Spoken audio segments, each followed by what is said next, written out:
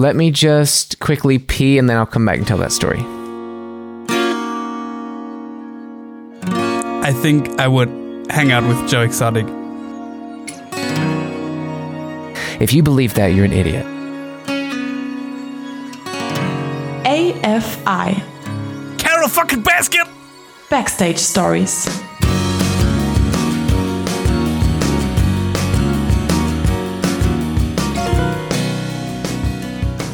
Well, Mo, it's been another ridiculously long but strangely short week in quarantine. How are you doing?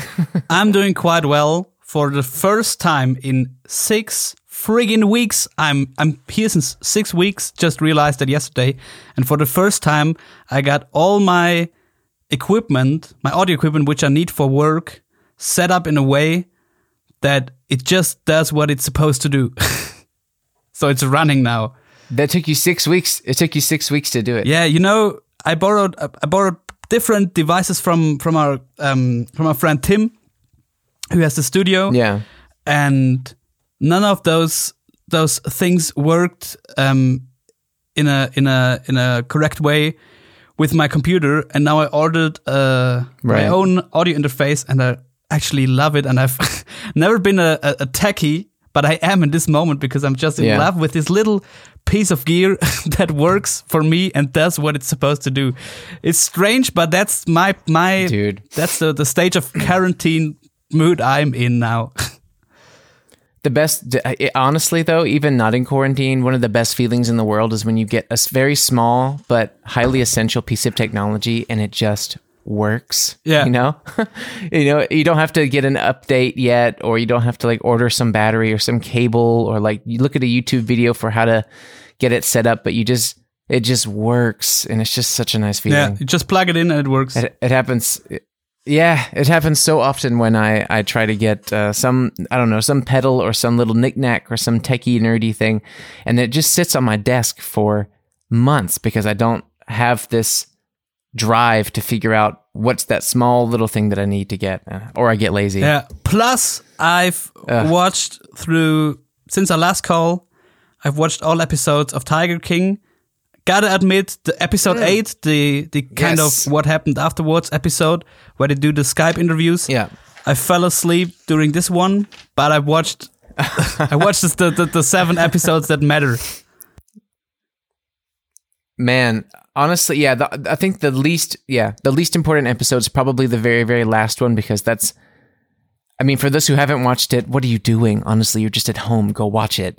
But it's the last episode is kind of all very Googleable things that you could figure out are going on now. I mean, the last episode is kind of like, look, this is what's happening now, and the juicy stuff you just saw was the reason why this is happening now. So you saw all the really good stuff. What did you think about it? When you watched it, like, for example, a friend of mine watched it and they turned it off after 1 or 2 episodes because it's someone from Germany, and they said that they actually couldn't believe, like genuinely couldn't believe, that the people were real, that the story was actually happening, and that any of these people are actually real people. I was like, no, that's real America. That exists absolutely tenfold, 100%. And they were like, if you believe that, you're an idiot.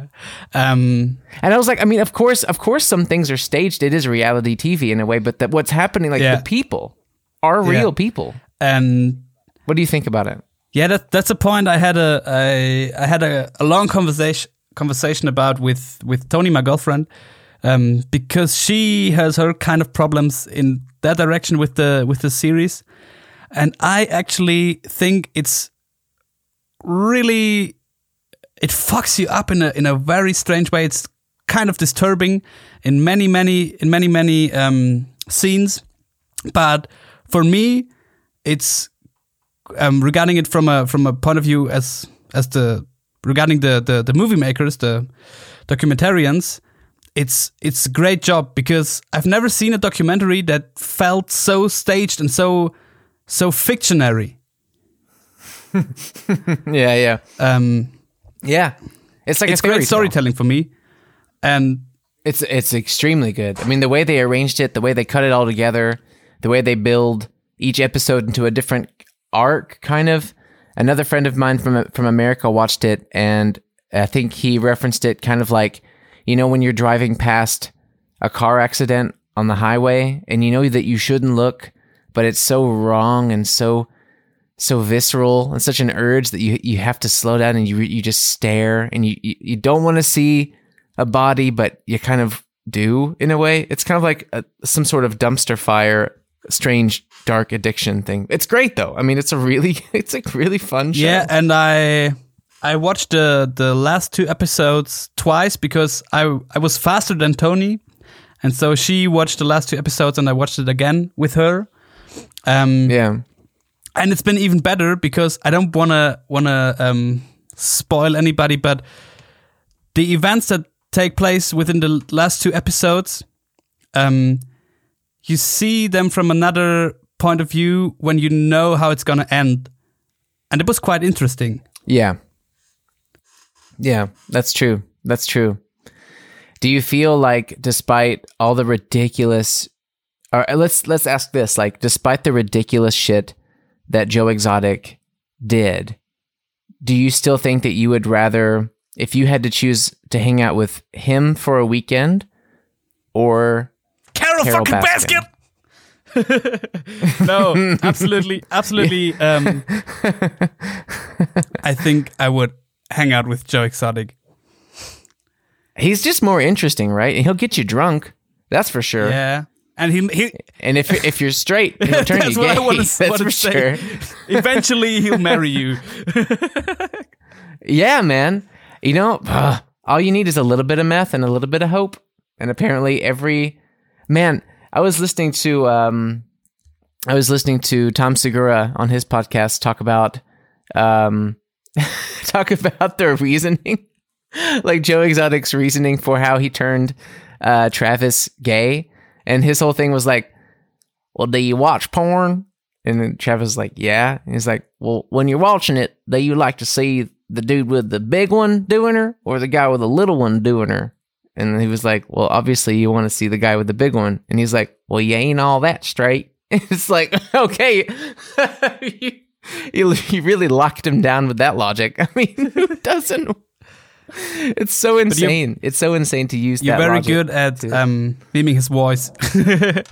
But oh man, well, the Wondery, this amazing podcast organization, I don't know if you've heard it yet, but they released a 6-episode saga about Joe Exotic. Ooh. Like right around the same time Netflix released their show. You gotta send me this.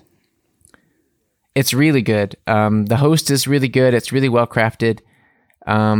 It's the only shame is that it's not longer. It's only 6 episodes. There's a few bonuses in between. But it covers the story from a slightly different angle, and it covers more information. So there's some things in the podcast that are not in the show, which is really cool. But there's a great bit, I think in the first episode, where they talk about how Joe was doing magic before he bought tigers. Like basically doing magic shows led to him owning a tiger in a way. And the guy who assisted him was so funny. He was like, just because you referenced his voice, he's like, can you imagine this guy being a stage performer or an entertainer? I mean, you see the curtain open, this guy walks out and he looks exciting. Maybe he has like a very explosive or colorful suit on. But then, instead of hearing like, ladies and gentlemen, you get like, hey, y'all doing out there? We're going to make some magic for ya. Yeah. It's unbelievable. And he's totally right. I got 2 more points. First, what I learned through the Tiger King is Oklahoma is not a place where you want to live. That's what I realized. No. And the second one is a question for not you. Not at all. Who's the weirdest character in Tiger King besides Joe Exotic? Jesus Christ. Well, the person that really stuck out the most to me, someone who I could easily have nightmares about forever, is what's his name? Bhagavan Doc Antle. Same for me. This guy, dude, he's so creepy. I mean, he has this enormous cult, and he still runs it. He's still doing it. Yeah, he's still doing it. He's definitely doing cub petting. He's definitely killing off these tigers. It's so clear. It's so crazy. And he's just this like, you know, he had this hyper overconfidence about him. Do you realize? You remember that? Like he spoke in this way of like, I am the second coming of Christ, and you're welcome. Yeah, you know, he had this total personality that just turns me off so much. You can see it within his title. Around riding elephants. What you said, you can see it within his title, Bhagavan, in his title, or what it is. Yeah, and doesn't it translate to like Lord? Yeah, something like that, or it's unbelievable. Yeah. I think the woman, the really cool woman that they interviewed who left the cult. She explains it, and I think she was the one. Yeah. Oh my God, man, I was so glad they got some woman from inside to talk about the experience. And and he like lures in these young girls, and I think he does kind of like a Harvey Weinstein thing where he kind of convinces them that this is the normal thing, and if they want to live this exotic life that, you know, of glamour and tigers and whatever, this is the way to become the star is to have sex with this big old sloppy seal. Man, he's just such a nasty looking guy. And you know, there's like that moment where he's being interviewed, and he's wearing these like fisherman's shirts, and he's holding the tiger chain, and he's talking to the camera, and then the chain slips and it stains his shirt kind of, and then he like barks at the woman, and he's like, well, I guess the chain wasn't cleaned properly, so I've ruined this shirt. Yeah, it's so weird. And you're like, he's gonna fucking put that lady in the basement and shut the door later. He's not gonna let her out. You know, it's so crazy. And what's weird, I've today I've seen the Instagram account of Joe Exotic's newest husband. I guess Dylan is his name, and he used to hang out with Doc Antle before meeting Joe Exotic, and still does. Really? As far as Instagram and the dates of the posts tell me. I hope you're faithful, Dylan. The last thing Joe needs right now is a cheater. Come on, man. Not with Doc. He's such a tube of mayonnaise. Yeah. Come on. What a fucking ball of But do you know what's the difference between Germany and America?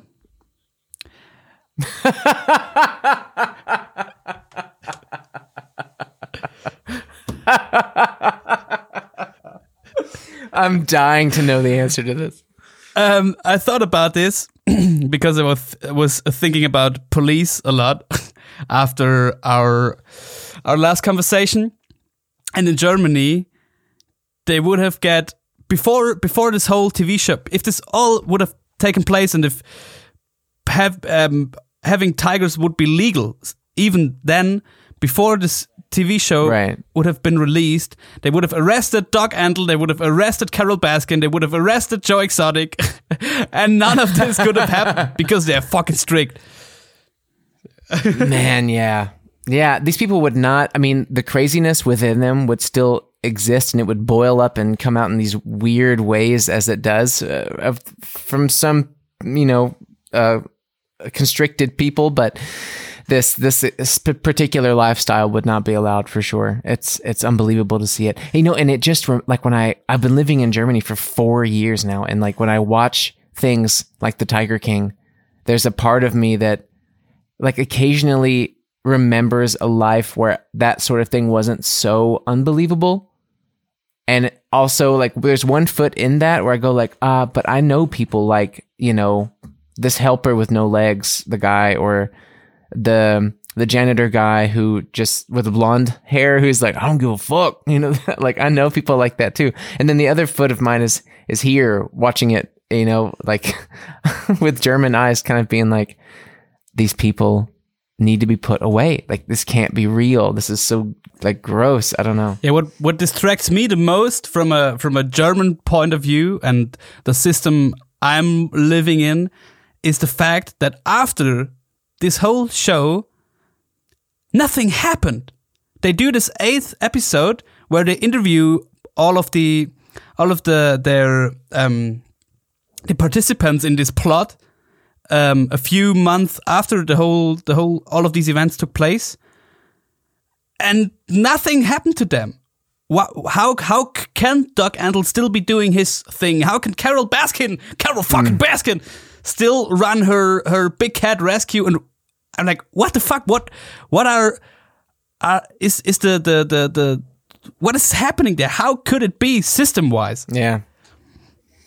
It's unbelievable, man. I think these guys are really, really playing the game to the best of their ability. Like, Joe got sloppy. Joe was like openly asking people to murder another person, and it was so clear and so obvious, and you didn't even need this like jet ski like Cartman looking motherfucker to go undercover or whatever. You know, like you know, that's like, exactly it.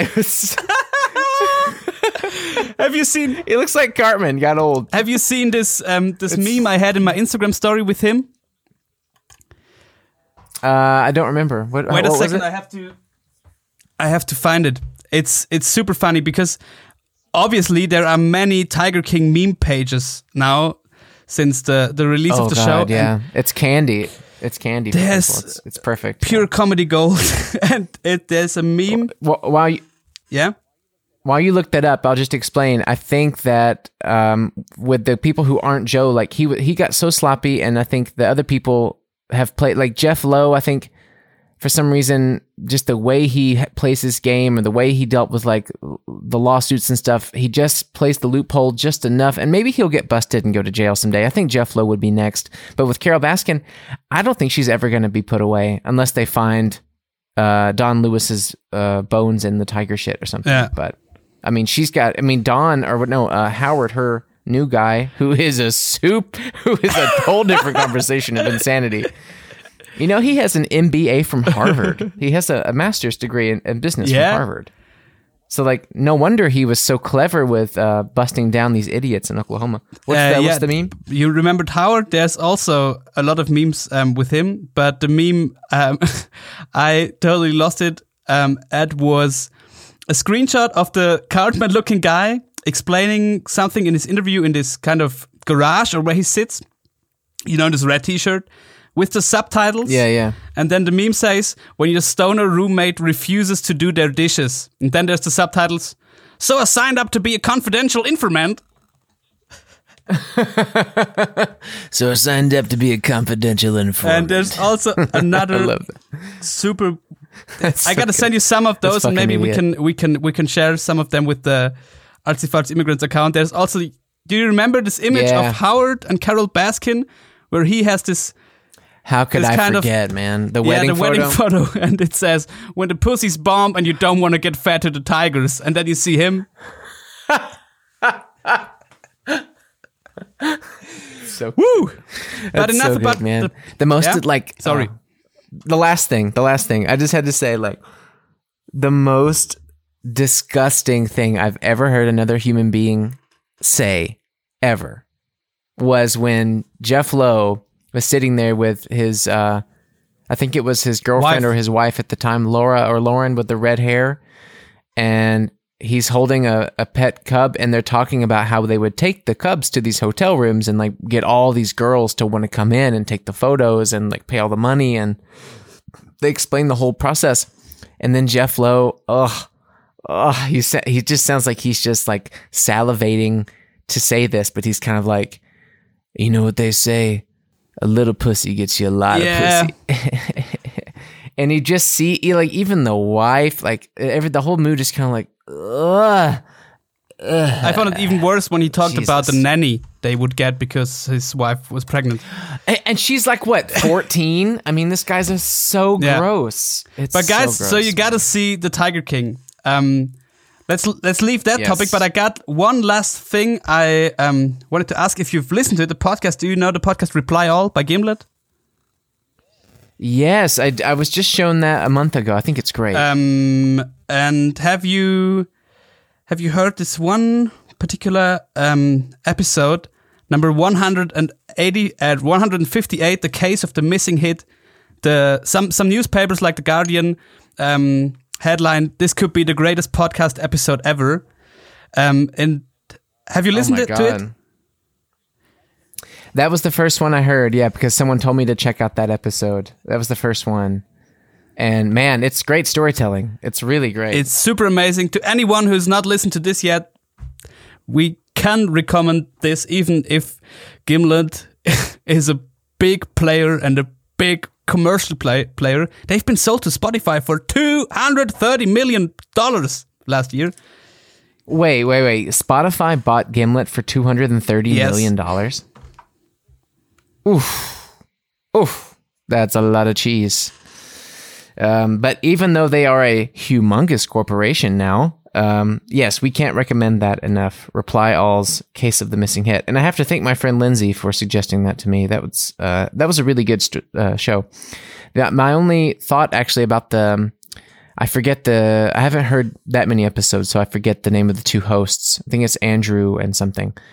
But I listened to maybe 8 or 9 episodes of their show, which, to be fair, they have over 150 episodes, so you can't really gauge too much from just a few episodes. But I have this weird feeling about, like, sometimes they bicker, like they argue with each other, and sometimes it genuinely, to my innocent ears, really sounds like they don't like each other. And sometimes I get it in my head where I'm listening, I'm like, these guys fucking hate each other. What are they doing on here? Like, is it for the money, or are they strapped down to the show now? Like, why are they doing it? Why don't they do something else? And I mean, the bickering is like so harsh sometimes. Yeah. I don't know if anyone else feels that way. Listeners don't imagine Jordan and me being friends aside of this podcast. You got to keep business separate, man. You got to keep it separate. Oh man, but yeah, that's a really cool one. They had a couple of different really special, like, just the concept of their show is really cool. But not to recommend another podcast for no money much longer. I was just thinking, like, you grew up in the south part of Germany, and I grew up in the south part of America, but we both, when times are normal, are living in Munich. But you didn't grow up in Munich, so actually, since I'm stuck here, and I'm just now I'm back actually in Munich, and today was my first time, taking a small step out of the door and kind of like getting some sunlight and just noticing how the conditions are here for since COVID-19 took over.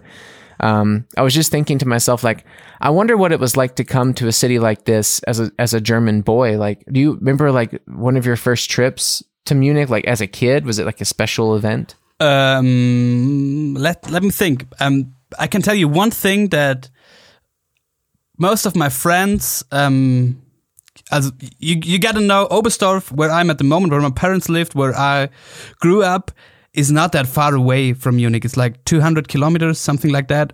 And most of my friends have been to Munich on a regular basis every now and then, and I have not done this as a kid. I don't know why, but I had family-wise some connection to other cities like Augsburg, but I've not been to Munich that many times. So it was something special moving there, because it was so close, but still such an unknown place for me.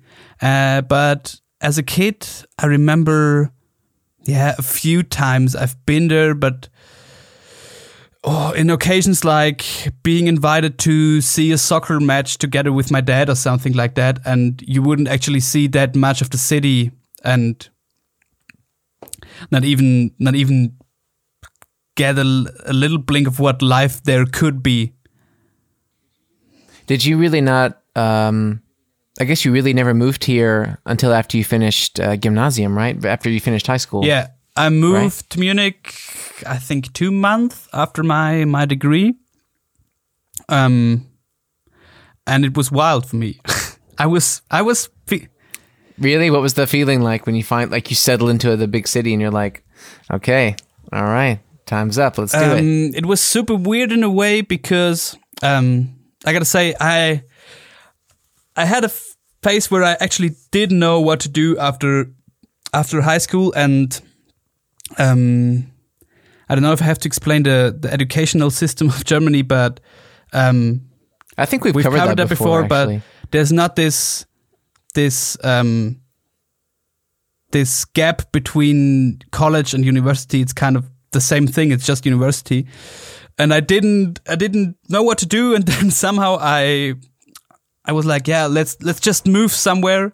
And I didn't want to move that far at that point, because at that point I was still very very Oberstdorf bound, and my life was taking place there. So in the first month, when I after I moved to Munich, I would ride home every weekend, which I don't do now. It happens that I cannot visit my parents for several months or something like that. But it was weird because it was kind of paradox because it was so close, and I knew many people that have lived in Munich and some that do live in Munich, but none of my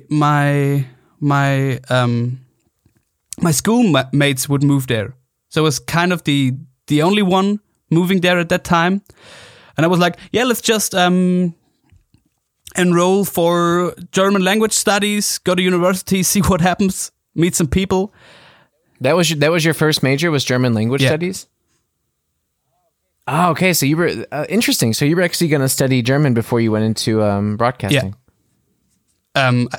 Oh man, I didn't know that. Yeah, I started that, and I thought, yeah, this will be cool. University and stuff, meeting new people, and it's a big city. Obviously, you got to meet people. But actually, yeah, it's a big switch, right? Regarding the situation from my point of view now, I've never been that lonely in my life like I've been within my first 5 or 6 months in Munich. Yeah, really? Because I didn't totally find any connection. Yeah. I think that's the same whenever anyone moves from, the town that they grew up in. It could be a small town or a big town or something, but when you have, you know everybody, you're really, you're close or whatever with your family, or you're around your family a lot, and you have this sort of foundation and this comfort and this familiarity with where things are, and you don't even have to think about, when you're driving down the street, you just know based on, I don't know, like such simple cues and codes where your next left and next right turn are, and everything's just smooth and really comfortable. And I had 2 pretty huge moves in my life, and I'd say one was from my very small town in Mississippi to New Orleans. That was a big change, and I was a bit luckier about finding friends and connections there than it seems like you did, just because New Orleans is just a very family, community-based city, and as soon as I was there, I started my university, and it was at a film school with a music department, and everyone just included other people pretty quickly, and it didn't take long before I was also staying in a dorm situation at the university with people who were, even if they didn't stay really close friends, they were very friendly, and we had cool times together, and it ended up, I was meeting them, and it led to meeting other people that became closer friends. So that was definitely an easier transition. But then from America to Germany is where I completely connect with you and can see that point 100%, because I moved here, and I didn't have a foundation even of language anymore. There was no sense of where was north or south, or where the town, like where the hip part was or where the young part was, or anything. Like I had no bearing. I just knew my street. I really just knew my street for the first few months. And I remember like taking the underground train and asking people that I was with, like, how many more stops until this? How many more stops until now? I just didn't have a sense of like, oh, I'm here, so 3 stops, easy. I had no sense of how long things were taking. And it just took me so long to make friends, man. I was drinking beer like every night, trying to go to like open mics. I was playing a lot of small club, free shows, just trying to meet musicians. And eventually that led to me meeting our drummer, Mark. He was one of the first friends I ever had here, but it's just a crazy, it was just a crazy time. So I can totally connect with that feeling, like having this huge gap once you first get to a new city. But thankfully, that changed, So how did it change for you? Like, who were your first friends, or did you also have a friend group that led to other people that you were closer to? I get to that in a second, but first of all, it had a lot to do with expectations, because like you mentioned in New Orleans at college or university, this whole dorm situation, the whole community situation is something completely different from universities in Germany. No single student lives on campus sites. You don't have the whole sports thing or bands or whatever creates a kind of community. Of course, you have those student houses where there are dorms, but they're not directly connected to what you're studying or what university. There's 3 in Munich. Where do you study? So it's more loose, and you got to find your own thing. And I didn't really expect it. I was naive. I got to admit, and that. Yeah, everybody is around that time. And that was the issue. And I actually hated Munich. That's what I did. And then that's a really funny story. And I don't think I did tell them to that many people. So I was in Munich, was hating it there from Monday till Friday. Then I was riding home back to Oberstdorf and was like, yeah, let's get back to my life and meet my friends. Reality was most of them were studying in, I don't know, Berlin, Hamburg, Vienna, wherever. Right. So it was a pretty desperate time. And then at some point I was so desperate that I connected with some people I didn't know before, kind of blind date, through do you know the app Yodel? It's kind of I don't know that one. What is that? Anonymous version of Twitter that used to be a big thing in Germany 4 to 5 years ago. How does it work? It's basically kind of, imagine it like Twitter, but people being more honest and telling more personal stories because it's anonymous. Yeah. It kind of reminds me of Reddit. Yeah, something between Reddit and Twitter, maybe. Okay. Okay. But without any chat options, so everything you type is public. Oh shit! Okay, wow. And there was a group of 2 people who were like, "Yeah, we want to meet new people for going out because we're new in Munich and we don't know where to go, what bars, etc." And I was reading it and was like, "No, you're never gonna do that kind of bullshit." And then I was like, "Yeah, but I don't know any people." And then I was at university anyway, and they were like, "Yeah, let's meet in front of the LMU University. You know where there's this big fountain in front of the university. Right? Yeah. Let's meet there at, I don't know, 6:30." And I had classes until, I don't know, 6:15. And so I was like, okay, let's just walk by there incognito and see if there are cool people. And if yes, join them. If not, go home. And actually, I've met with them. Okay, that's a fair trade. Yeah. And somehow, I don't know the details, but somehow I've connected with a few of them, and there was like, we were building a group that met once a week from this point on. That was pretty cool, but I really felt that I could be at home and feel at home at this place, Munich, which was still strange for me, after I started at M94.5 and made friends there. Crazy. Man, I didn't know that it took so long, actually, but it makes sense. It does make sense. I think it's very easy to hate a new place, like even if it's a perfectly unhateable city, you can just hate it because you don't feel comfortable. You know, it was funny though. One of my first experiences in New Orleans that I remember so vividly was there was like a group of people that I was becoming close with, and I was at their house. So in New Orleans, at the University of New Orleans, across the street in front of the school, and I can't believe I'm blanking on Lakeshore Drive. Yes. So across the street from Lakeshore Drive is basically what you could imagine to be like a student's suburb in a way. So you have a normal looking suburb. The houses are a bit cheaper looking. There's like one section that's more expensive that's connected to the school somehow. It was there's two or three different ones like that, like privateer place was one apartment complex if you wanted to feel like you're living in an apartment. But those were just more expensive, and they also were kind of pieces of shit. So you were better off either living in the dorm or living in a house with your friends and like paying your own rent that way. And there was one person I was getting closer with, and they had a house in these streets across from the school. So one evening, I remember I walked out of the dorm across the street and went to their house, and it was like a normal college party. It wasn't like a big thing. I think it was like a weekday situation. We were just, they had an upstairs and a downstairs. So it was just maybe, I don't know, 8 or 10 people just hanging out.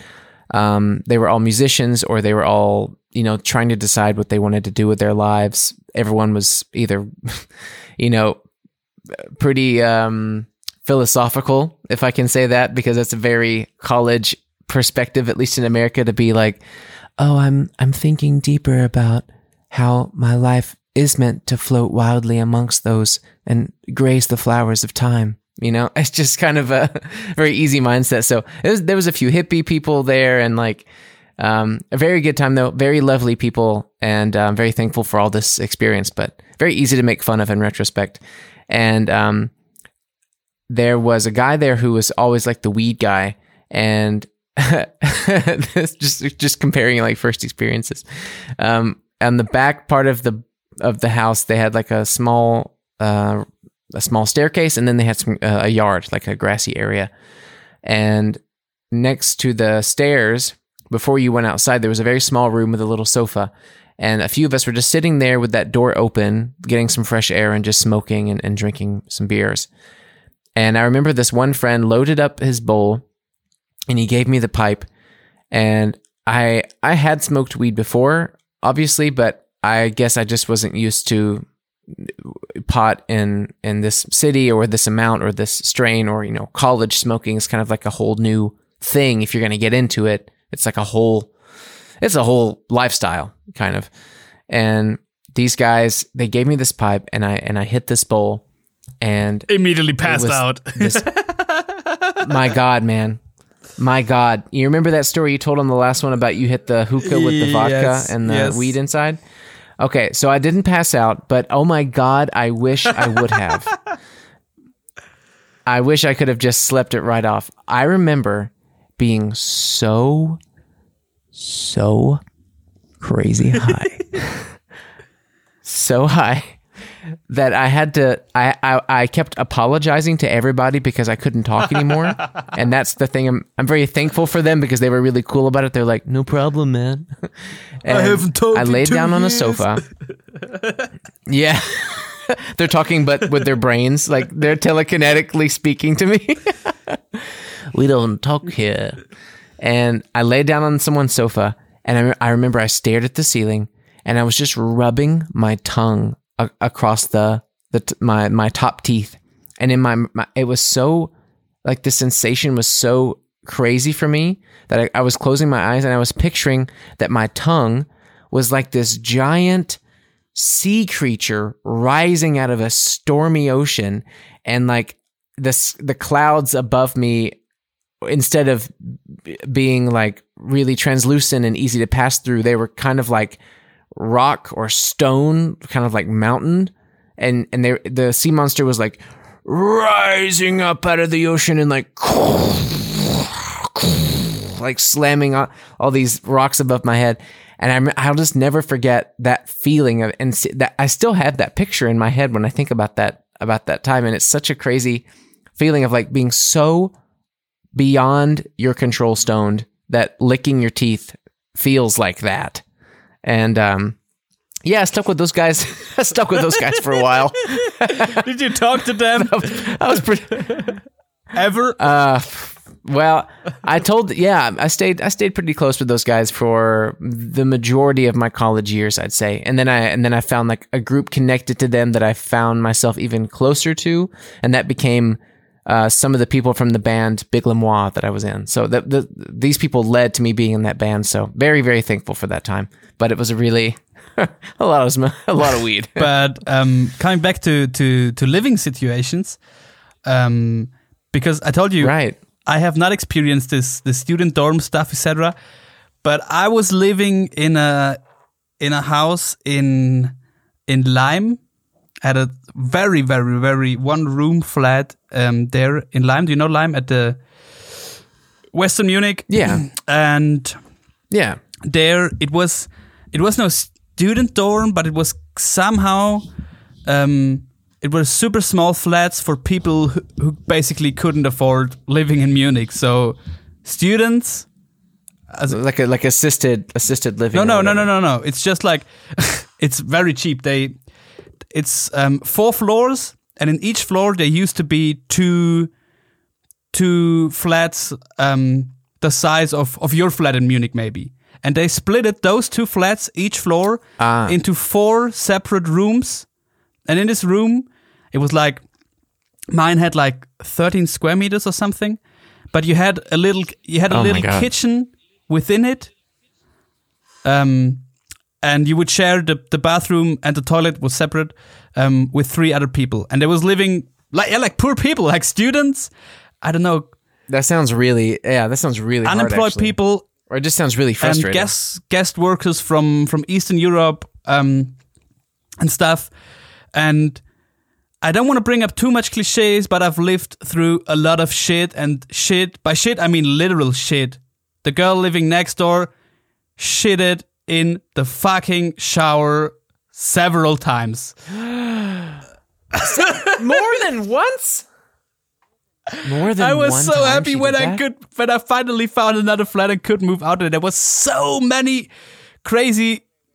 Wait. She shit in the tub, and then no one kicked her out, and then she did it more than the one time she did it again. Yeah, and at the point I was. What do you say to her? At the point, she was like self-isolating herself, and around the time I was moving out, because I finally found a cool shared flat where I still live today. She should have been legally kicked out, but she, at this point for her room, she changed the lock at the door of her room, so the landlord couldn't get in. And I think actually in the end they broke the door to get her out. Super weird situation. And those tiny rooms, and I haven't cooked anything with garlic or onions in those 2 years I lived there, because I just wouldn't dare, because afterwards my whole bed sheets would smell after, because your bed is like half a meter away from your kitchen. That's also why I've never invited people to my place. Never. Come on. Yeah, sure. I totally know that feeling. I guess Absolutely. the only person who's been there a few times has been my ex-girlfriend, but I never invited anyone else to visit me there, because it was just such a shitty place, and it was not only poop in the bathroom, but in the room next to mine. At some point there lived, I don't know, it was changing like every week. First there lived a guy who was also a student who was cool. I was sharing the Wi-Fi with him, but we were cool, but we didn't have a deeper connection. And then at some point he had a semester abroad and rented the room to his uncle or something, and his uncle was a guest worker from Romania, I guess. And from that point on, there used to live 8 people in a room of 11 or 13 square meters. In some weeks. Sometimes it would be only 2, but sometimes it would be like 8 people, literally 8 people. And I had a very small part of a balcony, and those guys were having barbecues on their tiny part of the balcony, and afterwards were throwing their trash on my side of the balcony. So there were only shitty things happening in this flat. And it was also a huge factor why I didn't feel well in Munich and didn't feel at home and hated the city, because I had no friends, no social connections to anyone besides my professors at university or something. And this shitty living situation, it was tough. And And also, I got to a point that something that changed after I moved to my new flat, because I never spent time in my room there when I didn't have to. So I was only there to sleep, basically. Yeah, of course. It sounds like a shithole. And that's the only advantage I took of the situation, because I explored big parts of the city very, very fast, because I just didn't want to hang out at home. Dude, I mean, that makes complete sense to me. It makes complete sense to me that you would have hated being there, that it would have connected to your feelings about the whole city. I mean, no question, man. No question. That makes total sense. Yeah, I guess, both times I guess I was more lucky with my first experiences, because, I mean, thankfully, when I was here, it was for a very lovely lady, and we had our own apartment. We shared it with a monster, but we got out of there pretty quickly, and I didn't have to see the roommate too often, and it was still all fine and good.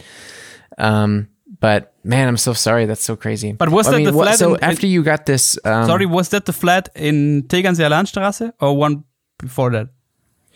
That's right. Yeah, that was a cool flat. I really liked that apartment. It had really nice sunlight. For me, it felt very, like, as an American, it felt very European, that apartment. The one that I'm in now feels like it could be in any country. Like, if it wasn't for the windows and the doors and the metric system, it wouldn't be, like, very technically German looking, I guess. Because it's kind of a more modern place and it's a bit bigger. But the other apartment for me was, like, so tastefully European, if that makes sense. Like, the bathroom was really uncomfortable, but it was really cute and, like, kind of attractive in like a Wes Anderson way. Yeah, the bathtub was pretty attractive to me. Always. Yeah, I'd say so. He had a very nice little connection to that bathtub. He took a shit in it. I'm kidding. But, like, the whole, like, the way the kitchen was built and our bedroom and the upstairs part was all very cool and very well designed, and I really liked that place. I just wish I wouldn't have minded leaving that building if it wasn't for the roommate that we had to get away from, but that's a whole different story. But, like, after you were back at, you were working at M94.5, what was the first, like, experience? You had just gotten out of that shitty place. You're in a new apartment now. You're at the new job. What was the first moment where you're like, I don't know if you're sitting with a beer at the river or something. What was your first experience where you were like, you know what? I think I'm really going to vibe with this city. I think this is going to be totally the place for me. So you gotta split that. I moved out of this shitty flat after my first year at 94.5. So you had already been there for a year. So it didn't happen around the same time. But regarding this one moment, I think it was kind of what you described with a beer at the riverside. And it was a really hot summer day, I guess. And we were jumping into the river, and it was, I guess a month or something after I started at 94.5 and made some friends there pretty fast, pretty quick. And been there with 2 or 3 of them, and that was the point, because of the people, because I knew most of the parts of Munich where they would take me and stuff they would do before, but just from another point of view. And those people showed me that you can actually live and enjoy this place and do fun stuff, and you'll find cool bars. You have a lot of green areas. I mean, the Englische Garten in Munich is the biggest park within a city worldwide. So you can hang out there in the summer or whatever, and you'll find all the spots you could like, and you definitely can fall in love with the city. It just took me a long time because I didn't have the people around me to show me from that point of view. And by that I mean people who were in a comparable situation to mine. I knew people that lived in Munich and that enjoyed it there, but those were people in a completely different at a completely different point in life. Yeah, that's a good point. I think for a lot of people who come to Munich who aren't born and raised here, that probably one of their better first experiences is at the river. You know, because if it wasn't for this long river cutting through the heart of it, I don't know that Munich would even be the same city. You know what I mean? It's such a like a gravitational place. It just pulls everybody in towards it. Like, I don't know if it's this inherent desire to be near fresh water, or if it's just because it's very pretty and everything's very well designed around it and stuff. It's very picturesque, but yeah, I mean, starting from around now, you know, April or May until maybe end of September or so, it's going to be the hot spot for anybody living in Munich. And hopefully the restrictions on Corona don't hold that back for too much longer. Maybe, you know, who knows really. I mean, all major events are closed until the end of July as of now, but we'll see. You know what we should do? I'll grab two of those tiny recording devices, and we'll record an episode the first time we can go out again and have a beer at the riverside. What you say about this? That's a great idea.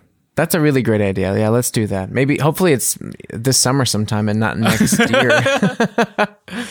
I hope we can do it this summer. Yeah, I'd love that. Yeah, me too. That's a good idea. We can like really give a nice sound, you know, like a soundscape of what it actually is like to be out there. But I think for me, really too, that was one of the first places where I connected to it as a city. Because once you're there, you know, where my place is located, if you're sitting at the river, you're between these two pretty popular bridges. And so you see the traffic going over these nice bridges, and you see this giant church in the distance. And like Mo said, it's very green, and you know, it's really like long, full stretches of grass and plenty of space for everybody. And you hear dogs barking, and you hear bicycle bells, and there's just a really cool little kiosk right next to one of the really popular bridges. And you know, you can get really cheap beer there. And one of my favorite things about the city is kind of how there's kind of this unspoken agreement between the homeless and the non-homeless. But like how, you know, they have like their own little business where you can just leave all of your bottles and cans the deposit on where. Yeah, they pick it up. And often, the cool thing is, often a lot of people will come up with a cooler of fresh cold beers and be like, "Hey, are you done with that bottle? Do you want a new one?" And like bring this service up to you. That's, for me, that was, I'd never seen that before, and I was like, "This is amazing." Yeah, and in any other city I have experienced, when you, I don't know, you're on your way with some friends and you want to have some beers, but there are more people to come, so you're like, okay, let's get a case of beer. Like, there's 20 inside of it. And in any other city I've been, it's like, oh shit, but we have to carry it around all the time, and what do we do with the empty case and the empty bottles? In Munich, you just grab a case of beer, go to the riverside, put the case in the river to cool it, drink it, and afterwards you can leave it where it is, or if you're cool, bring it to the next guy who's picking it up for the deposit. And that's the for me, the best working economic system within Europe. Yes, that's actually a very functional, relaxed business that just works great for everybody. I mean, I had never seen that before either. Like putting the case of beer, like, you know, between a collection of rocks in the flowing river, and it's this constant cold moving water. Yeah. It's so cool. The beer stays fresh and cold. Potentially forever. By the way, for all the people who wonder, okay, how could you swim within the river in the middle of the city? It's very cold water, and it runs pretty fast, so it's very clean because all of the dirt flows away. And you don't have any issues. So I wouldn't recommend, I don't know, jumping into the Hudson River or some other big city rivers. But in Munich, you can do it, and that's a great thing. Yeah, that's maybe another a huge point that I might have missed in talking about why it's so gravitational. But yeah, you can swim in it, and a lot of people do, and it's wonderful. And do you know if the near the Fraunhoferstrasse, this island in the middle, is that man-made? I don't know. That would be something interesting to know for the next episode to research. But there's this really cool island between these two bridges near my house that people often swim to it. There's they can have picnics there. They can put like rope swings and jump off of it back into the river, and that's really cool. And there's a good spot there near the island where you can jump right in, and it's pretty deep. I'd say like 2 meters deep, and swim like with the water pretty far. And then when you get past that island, the water thins up to about ankle depth, and you can just step up and walk back out to where you were. And that's really cool. That's really refreshing. If you're on a really, really hot summer day and you're getting kind of drunk and you're getting kind of sunburned and you just really want to refresh yourself, just jump in head first, splash, go all the way down, and then float, I don't know, 30 seconds or a minute further down, and then get up and walk back to where you were. And it's just like waking up completely new. Like, wow. Yeah, but since we're responsible podcasters, to all the kids out there, don't drink and swim. Yeah, well, of course. But I didn't mean at the same time. But by the way, it's a pity. I can understand it from an environmental point, but that they restricted the whole thing with the inflatable boats. Have you ever done this? I haven't done it, but I know about it.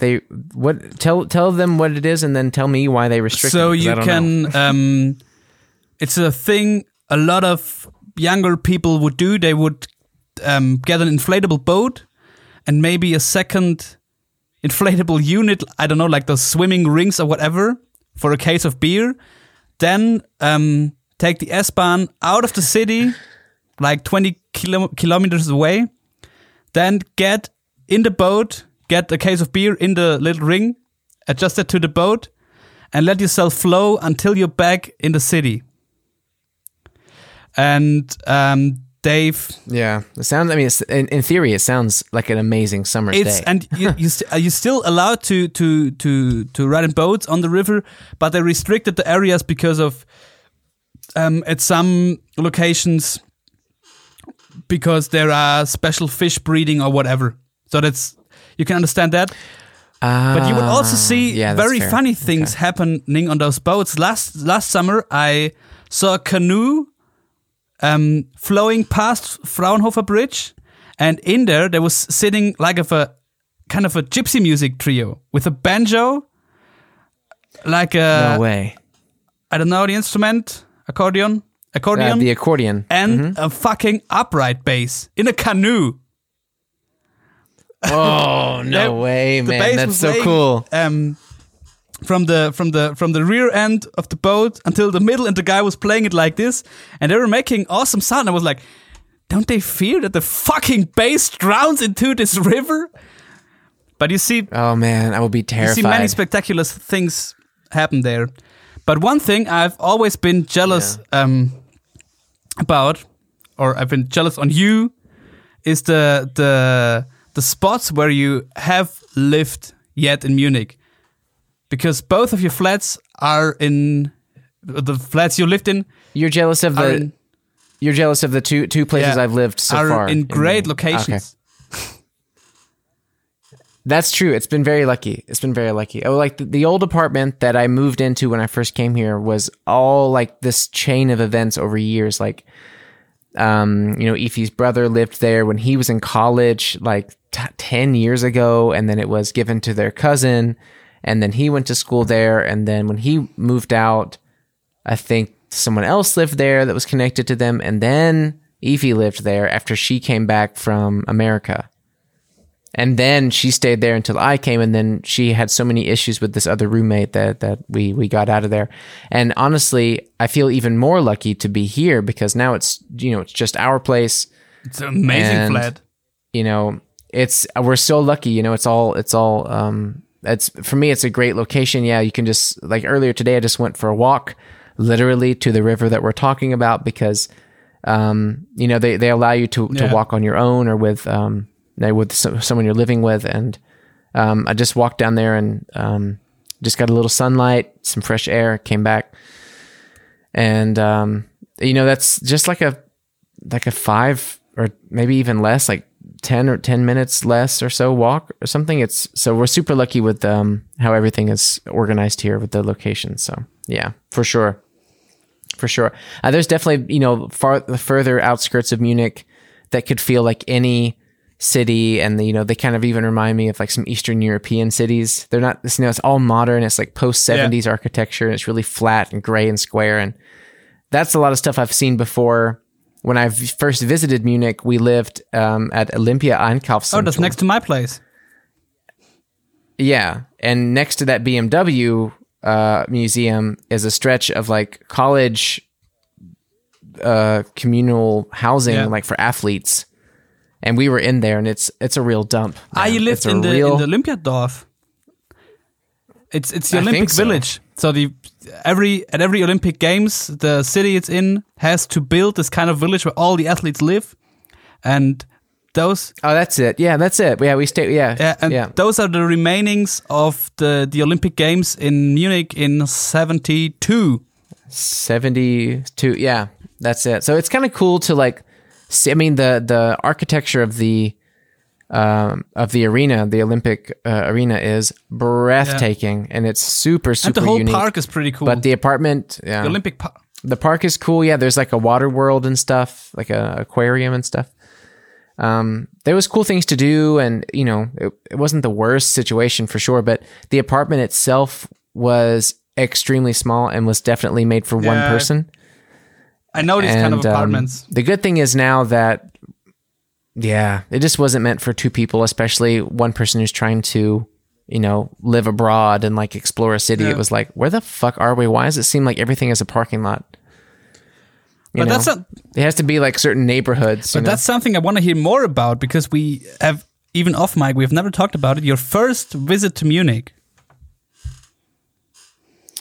The very, very first one. Let me just quickly pee, and then I'll come back and tell that story. I got to do the same thing.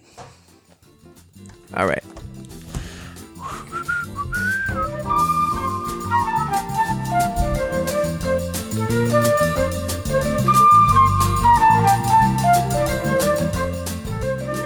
You know what I think we should do? What I think we should do is in that gap. I mean, we can shorten the gap, of course, but put like a little jingle, like a "We'll be right back" jingle. We'll be right back.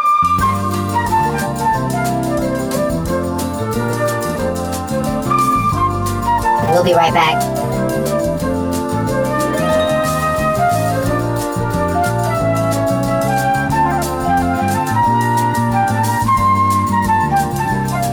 We'll be right back.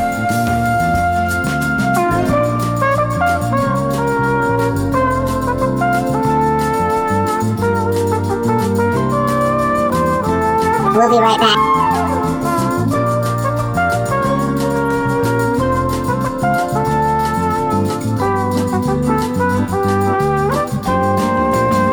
We'll be right back.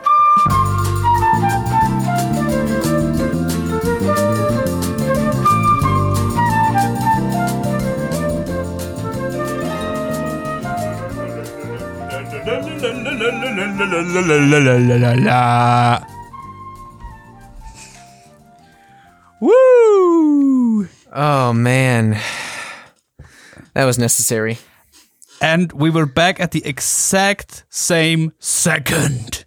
We're true pals. But yeah, you asked about my first experience in Munich ever. So I think, and this was part of kind of a big European trip, and it was my first experience to see basically anything outside of America ever. And so I was really lucky trip. I got to see Germany, Austria, Switzerland, France, and Spain. And I might be wrong, but I think even part of Italy. But I think I might be wrong about the Italy part. But anyway, it was a really nice journey through Central Europe, and like seeing some really cool cities and like the farmlands, and just being so astounded by how pretty it all was, and just a classic like American in college goes to Europe sort of situation. Did you already finish? Finished college at that time? No, I was still there. I think I still had 1.5 or 2 more years to go. So this was just a big summer break, and I maxed out a credit card and just came to Europe. And it was great. It was a really amazing experience. And I think I saw this apartment, this Olympia Einkaufszentrum apartment, then on that trip, but not for very long. So I didn't think too much about it. I think I was there, I looked out, and, you know, I had the most I ever really knew about Munich was from this Steven Spielberg movie, Munich. So I just remember, you know, looking at the Olympic arena and thinking about the terrorism from the 70s during the Olympics, then being like, oh my God, that, you know, that happened right there. And oh, that happened over there, and being kind of shocked by it. And I think we, of course, went through like the Marienplatz and saw, you know, like the nice old architecture and the statues and the fountains, and I saw the river and stuff. But for me, honestly, that whole first experience blends into itself because I was just in this innocent, wide-eyed stage of astonishment at the entire experience. You know, the whole thing was one drunken, you know, stumbling sort of, my jaw was agape and I was dragging my feet sort of thing. You know, the whole time was really, really, really fun and really cool. So the first real Munich experience was just part of this whole big tourism thing. But there was a second trip before I moved. I think it must have been Christmas 2014. Yes. I visited again to concrete the idea that I would be moving here and to solidify any sort of confusion between, you know, me and Ethan and about the plan and everything. And that's when for like a week we stayed in this Olympia apartment. Okay. And man, yeah, for, you know, she was living there for a real short time and then she went to this other place. And that was where I had some doubts, like, oh man, this feels like such a weird city. Because I mean, I was coming right out of New Orleans in this great location and everything was all like, you know, you have this community feeling and it was all colorful and eventful. And I had these bands and everything was kind of like popping and like, you know, fresh. And then I go to Munich and you know, one side of me is this empty stadium and the other part is, you know, it felt like kind of empty and like all the buildings right there are kind of gray. And I think on your side of it, it's much better, but I didn't get to see that side until like years later, where you get to see like some greenery and like some cool things. But the last time that we picked you up for a concert, I had never even seen that part of the area before. Yeah, that's a cool area, and the thing about that is that it's been an own little town until, I don't know, 30 years ago, and you still can feel that at some points. So it has its kind of own vibe, and that's also cool. And you got cool things there. But I know a lot of those in between places, in between those different parts of the city where social life happens, or I don't know, a certain economic life happens, or whatever. Those parts in between can be pretty rough and also pretty ugly. Yeah. Yeah, just like those outskirts, you know, it's always the flip of a coin, which part you go to that looks better than the other one. But that was probably my first real experience was that Christmas time, that week where I really absorbed the city and tried to kind of gauge how big it was and what the population was and what it was going to be like. But even still at that time, I was so naive. I never really, I think until like 2016 or something, after already having lived there for almost a year, it didn't really hit me that I had moved away, that I had moved abroad. So, wait, did you move here in 14 or in 15? 2015. I guess. So this would be the 5th year then. Yeah. Yeah. Yeah. Yeah, true. August. Because we played our first. We got to know each other in 2015 at our first concert. Yeah, that's right. Yeah, August 2015. So we played that festival at Grubengrooves. Yeah. After you finished university, or what was the story? Yeah. I had. Yeah. So she was ahead of me, and then was kind of waiting here, and then when I moved in officially, we moved to this Tegensee Landstrasse apartment, and yeah, and it was like not even until way later that I really considered like, oh, I'm living here now. And so the first, the first trips and the first year and stuff was all kind of this hazy, innocent, really naive time where I probably frustrated Ify beyond imagination with she had to handle everything and take care of so much. And I probably owe her a lot of money and a lot of sweet time. I love the way. But yeah, it was really. Said again that we don't offer a video podcast. I love the way you looked over your shoulder where the door to your bedroom is while you said this. It's like, I don't want to get in trouble, but she did a lot. She did everything. So, but yeah, that first experience, even that first year was all really, really hazy for me. But everything's cool now. I mean, now it's all settled. Now we have this great place, and I really love the location. And I'm just looking forward for COVID to mosey on back to whatever cave it crawled out of, and let us enjoy the river. Cave. Some bat cave somewhere. Fucking Batman. It's all Batman's fault. Yeah. But yeah, I think probably I'll leave you with that because I'm going to try and do some house cleaning before dinner time. But before Ify comes home, confronts you with all the stuff she did for you. By the way, you wouldn't even be here if it wasn't for me. Like, I know, I'm sorry. No. That's cool because I already thought about ending this shit because I'm pretty hungry. Yeah, dude. It's and the cool thing is you're still able to release this evening. Is that still possible? Yes, I'll do. All right. So that's actually pretty cool for you guys. It's we're recording and releasing on the same day, so it's real fresh, right into your ears, right from the source. Yeah, fresher than Carol fucking Baskin's ex-husband. It's more fresh than Carol Baskin's meat grinder. And as always, guys, we just wanted to say thank you for listening. And if you enjoyed today's show, please go to Apple Podcasts or Spotify or wherever you listen to your podcasts, and please give us a good review or a good rating. Or even just telling a friend about the show goes a really long way in supporting small shows like us. So thank you so much. And Mo, thanks for your time. And I guess we'll talk next week. So thanks a lot, guys. Bye-bye. Look out, baby, the saints are coming through. And it's all over now. Artsy Fartsy Immigrants, ein Podcast von Jordan Prinz und Moritz Batscheider, produziert für M94.5.